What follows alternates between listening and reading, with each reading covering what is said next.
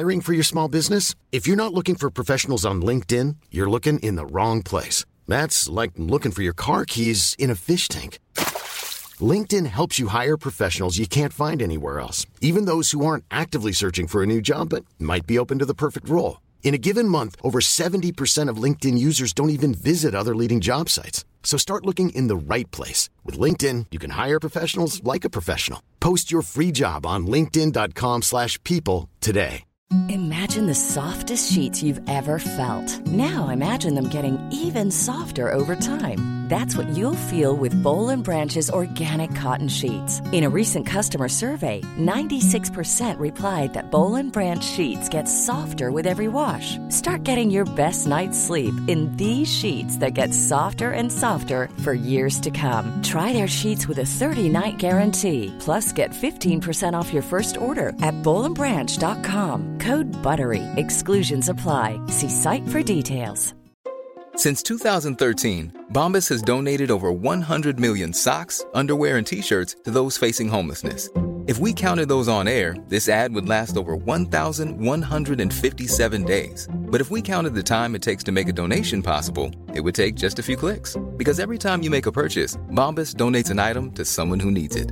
Go to bombas.com/ACAST and use code ACAST for 20% off your first purchase. That's bombas.com/ACAST, code ACAST.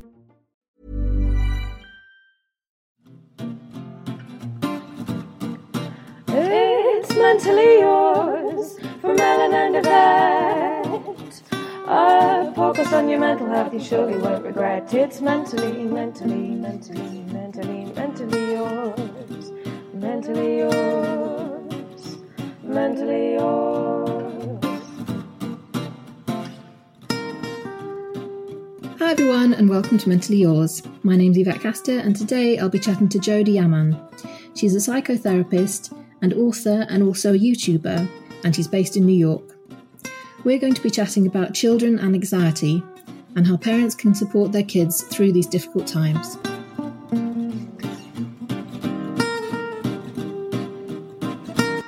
Hi Jodie, thanks very much for joining me to chat on Mentally Yours.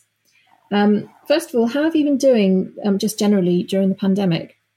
Well, I think things have been up and down for me personally and for everyone around. You know, some days seem like everything's normal and then other days it's really in your face. So I think I'm just the same as everyone around. I think our young people are struggling the most and people who are isolated are really struggling a lot. So I'm lucky to have people around me in my house. Yeah, absolutely. That's the main thing we're sort of chatting about. And I really appreciate you sort of taking the time to chat to me about that. It's about how young people are dealing with the pandemic and also how young people with anxiety are sort of dealing with it. What advice can you give to parents in terms of supporting children with anxiety, especially at the moment? Well, yeah, especially now. You know, anxiety is one of those weird things because it has different objects. Like, so people are nervous about different things. And so the first thing to do when your child has anxiety or teenager, you want to know what specifically they're upset about. Like, what is the anxiety targeting, telling you that this is a problem?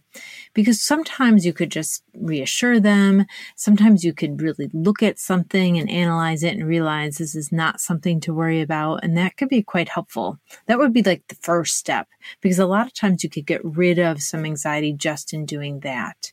What specific anxieties do young people have that are sort of different to adults? Well, I think the younger people have more of the worry that people are judging them. I think as we grow up, we start to shed a little bit of that. I've heard that in your 40s and your 50s, you just really stop caring. So I'm looking forward to that time. But, you know, it's about, you know, when this is their time in their life that peers mean so much to them. So if there is any kind of exclusion or being left out or someone saying something, and usually they're all in this immature state trying to figure out who they are. And so the other people saying this stuff, it's really about them than about like your child.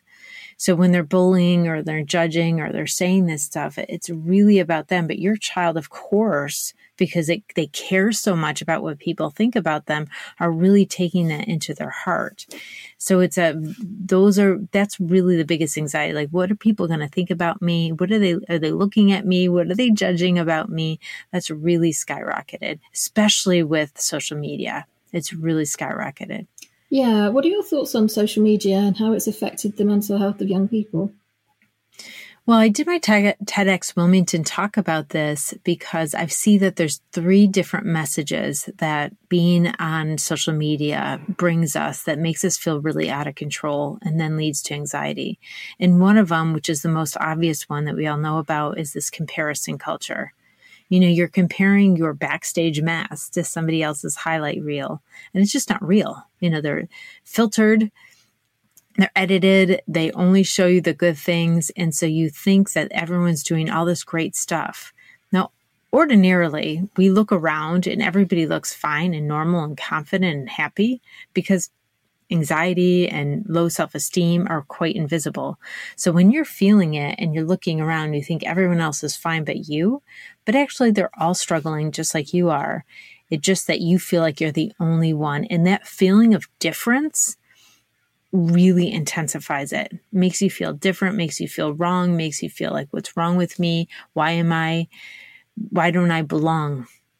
And humans want to belong so bad. And teenagers, they want to belong. I mean, that's like their foremost job right now, is to find peers to connect with. So that's what's been really hard about this pandemic, is the isolation that they're feeling, because this is the time they're supposed to be with their friends. So I didn't tell you about the other 2. The second one is trauma that they see online.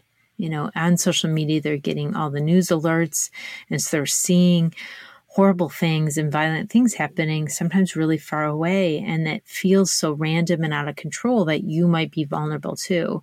And when you see that online, there's nothing you could do about it. So you feel helpless, and that increases the anxiety. And then the third reason social media is really in our face right now is it really interrupts our sense of worth by advertising. So the advertising is like, you're worthy just because, you know, you have to, it gets us to think that we should just get stuff. We're losing that cause and effect. We haven't learned that we have to do something to get something. And we think things happen randomly. With all 3 of these messages, actually, we think things happen randomly.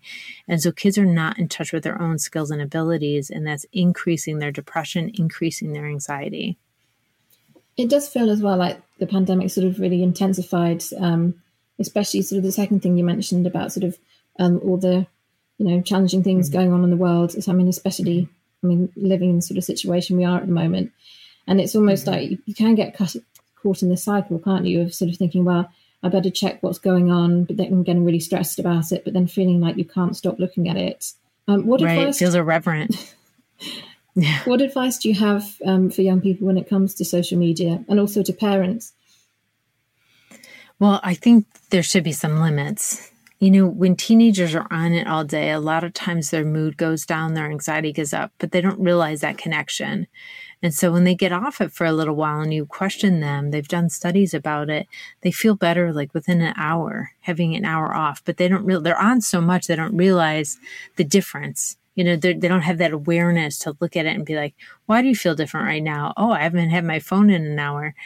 But there is a startling difference when they have some separation from their phone, because they're not in their head doing that all. And they're actually learning to read life again. You know, online or on these devices, the world is like highly deciphered for you. Like, we're really influenced in how we read because people are presenting it the way they want you to read it. But if we're in regular life and we're walking down the street and looking around and people watching, we get to start to read the world, right? We're using our abilities of noticing to figure things out. And we're losing our touch with those skills, which are really, really important. Because once you realize you could read the world, you start to trust yourself a little bit more. And then anxiety really can't control you if you trust yourself. Like, anxiety is the opposite of trust, really. Yeah, you're so right. I mean, it does feel like, even now it feels like quite a sort of distorted world looking on social media. I mean, it feels like during the pandemic, people were doing less of the fancy posts sort of saying, my life's so perfect, because we all knew that it wasn't perfect really, but you still get that kind of comparison and that sort of intensity of experience. I mean, you sort of got this weird experience at one point, didn't you, with people almost competing with the things that they were doing in lockdown and showing off, the new hobbies that they'd picked up right. or whatever.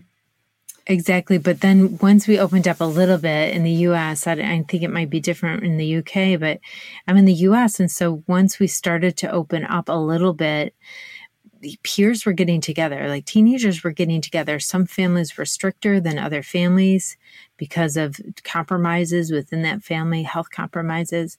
And so some teens were getting together and showing on social media, being together with each other.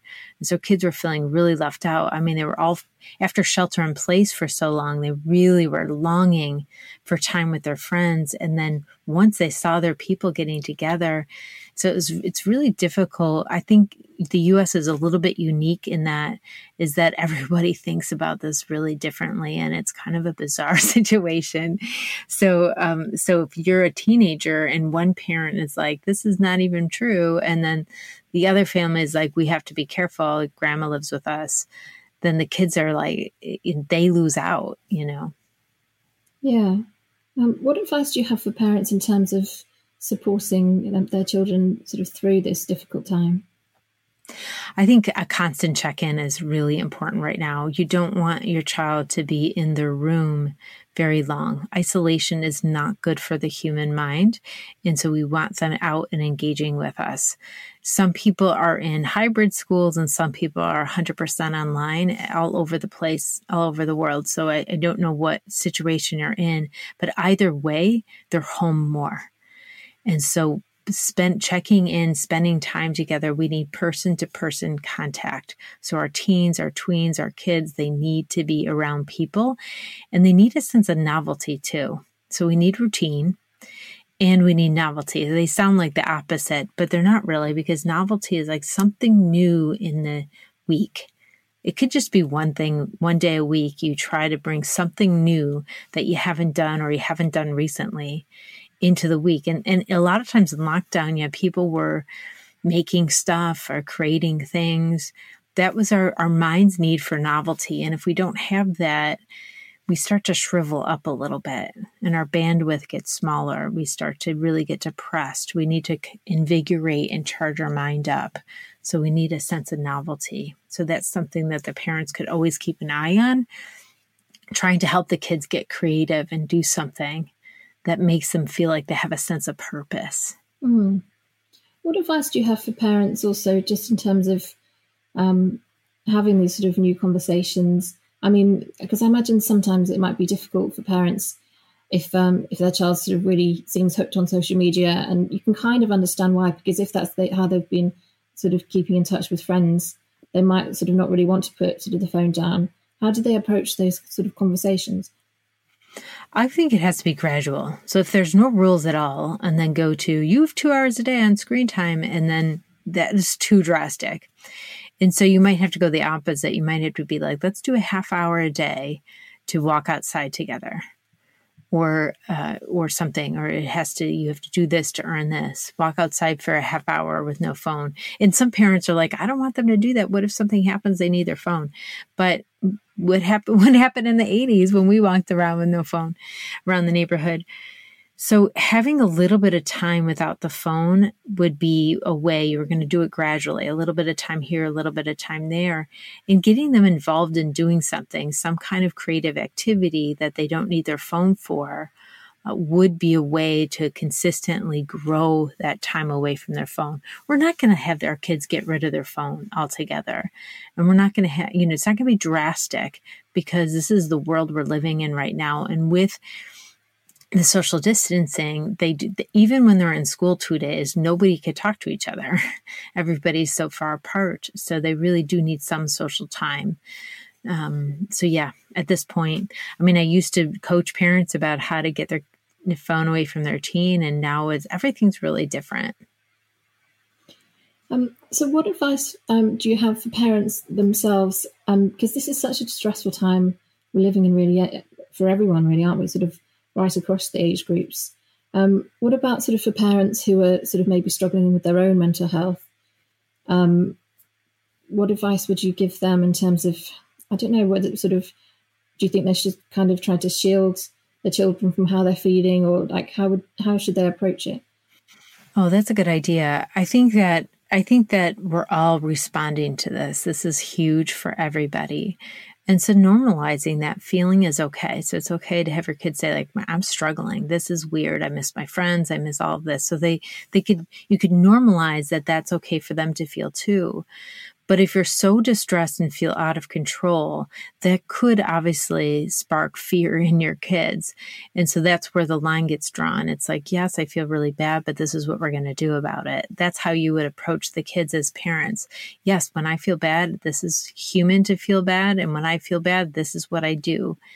And so if they see you're actually modeling for them what to do, that would be great. So you don't have to keep all of the emotions away from your kids, but at least use it as teaching if you can.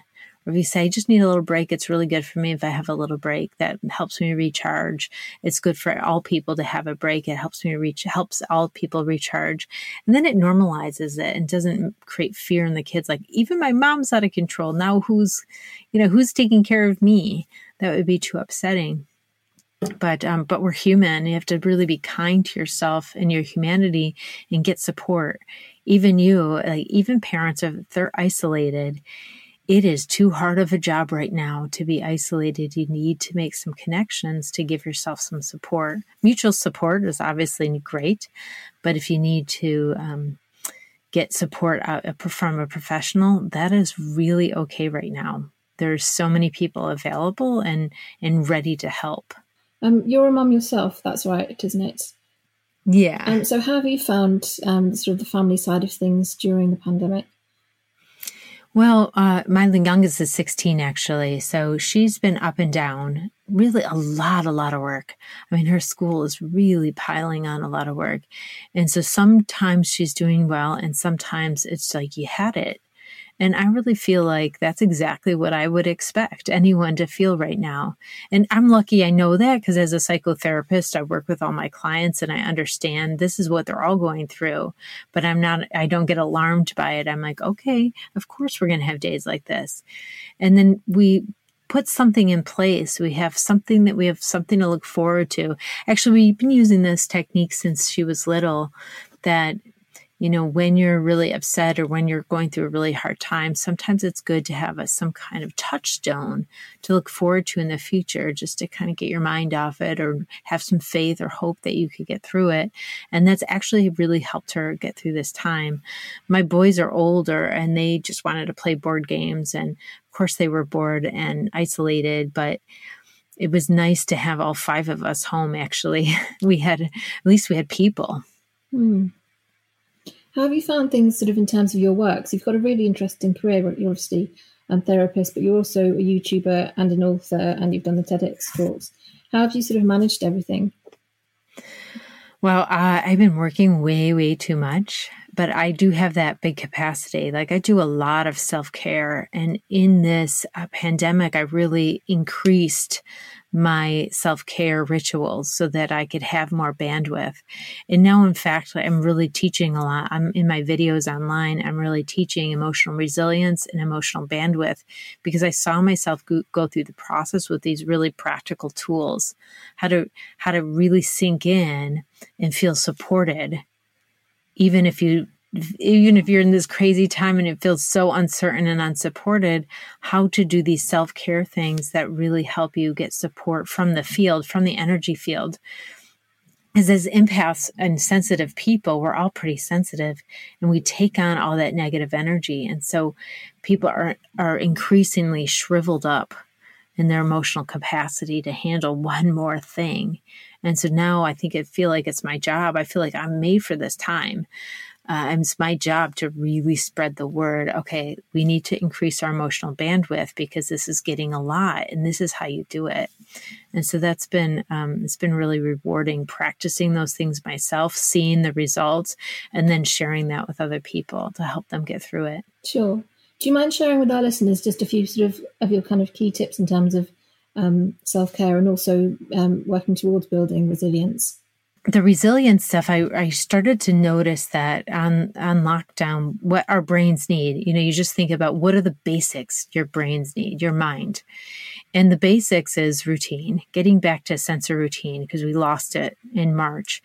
And so creating it for ourselves, that routine, it's going to sleep the same time, waking up, eating, doing exercise each day, those kind of things, getting good sleep. That was important.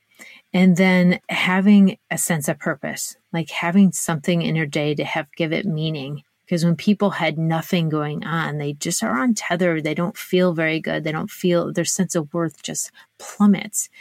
And then I also mentioned the novelty. Having a little bit of novelty gives you something to look forward to, gives you something to charge your mind up. If it doesn't have something interesting or something to learn or something new to experience once in a while, it'll go into the negative thinking because our brain has so much capacity to do so much problem solving and figuring stuff out and all this. And so when we don't have that, it will just kind of create problems. That's where that's a lot of the reason why anxiety grows is because there's nothing to do. And so our brain creates something. And so if we have that novelty and that sense of purpose, that helps in routine, it helps that the routine settles the mind. And always having something creative. So always having something you're doing creative, this goes along with the novelty and the purpose actually, but it also is like you're using that prefrontal cortex. And when you use it, it develops and it makes you more robust as a person mentally and emotionally. And lastly, some sense of community. We cannot be isolated. That just doesn't work for our minds. It doesn't work to be isolated. You tend to go into a negative spiral really quickly when you're isolated. And the more you're isolated, that more that happens. And it's hard to get someone out. When I meet somebody in therapy and they're like, I don't even care if I get better. I don't think I'll get better. I really don't care if I do or not. I'm just, if I talk to someone like that, I know that's not just a lot of depression. That means that person's been so isolated that their neuropeptides their neurotransmitters haven't released. Like there's no dopamine, that they haven't had anything interesting happen because they're so isolated that they don't care if they ever see something interesting again. And that's a problem from isolation, not from too much depression. So the depression makes you isolated and the isolation causes that symptom.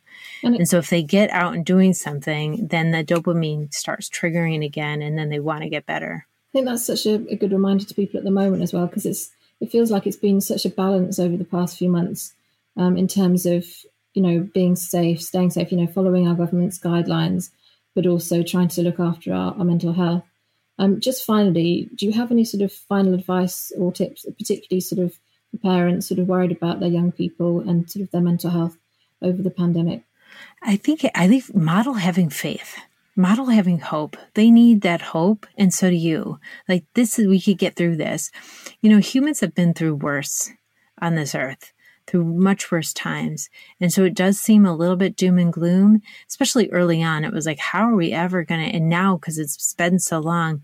But if you keep that faith, it'll help you, it'll help them. It's like, okay, this is what we're made for. We are problem solvers. Human beings, our brain has evolved to problem solve, and we will figure this out and we will get through it.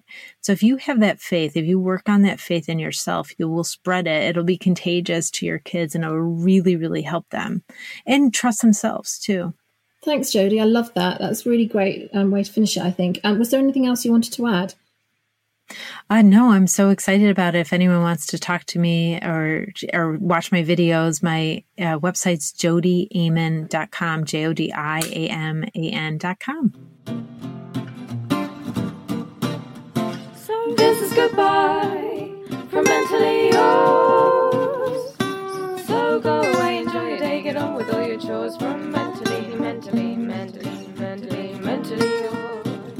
Mentally yours. Mentally yours. If you've been affected by any of the issues we've discussed today, please contact the Samaritans on 116 123 or go to their website at samaritans.org. If you've enjoyed this episode, please give us a rate or review. 5 stars would be lovely. Also, if you've enjoyed this, come and have a chat to us on Facebook. We've got a group called Mentally Yours. Also, we have a Twitter, which is Mentally YRS. See you next time.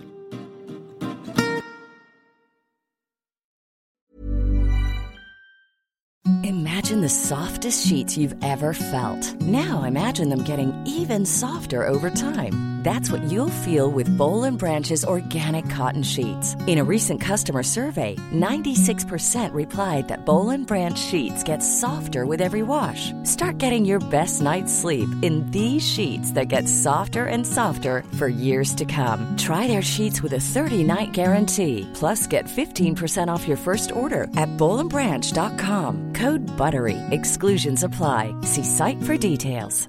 Hey, it's Paige DeSorbo from Giggly Squad. High quality fashion without the price tag. Say hello to Quince.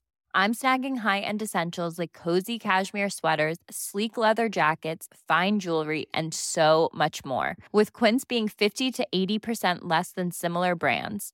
And they partner with factories that prioritize safe, ethical, and responsible manufacturing. I love that. Luxury quality within reach. Go to quince.com/style to get free shipping and 365-day returns on your next order. Quince.com/style. Imagine the softest sheets you've ever felt. Now imagine them getting even softer over time. That's what you'll feel with Boll & Branch's organic cotton sheets. In a recent customer survey, 96% replied that Boll & Branch sheets get softer with every wash. Start getting your best night's sleep in these sheets that get softer and softer for years to come. Try their sheets with a 30-night guarantee. Plus, get 15% off your first order at bollandbranch.com. Code BUTTERY. Exclusions apply. See site for details.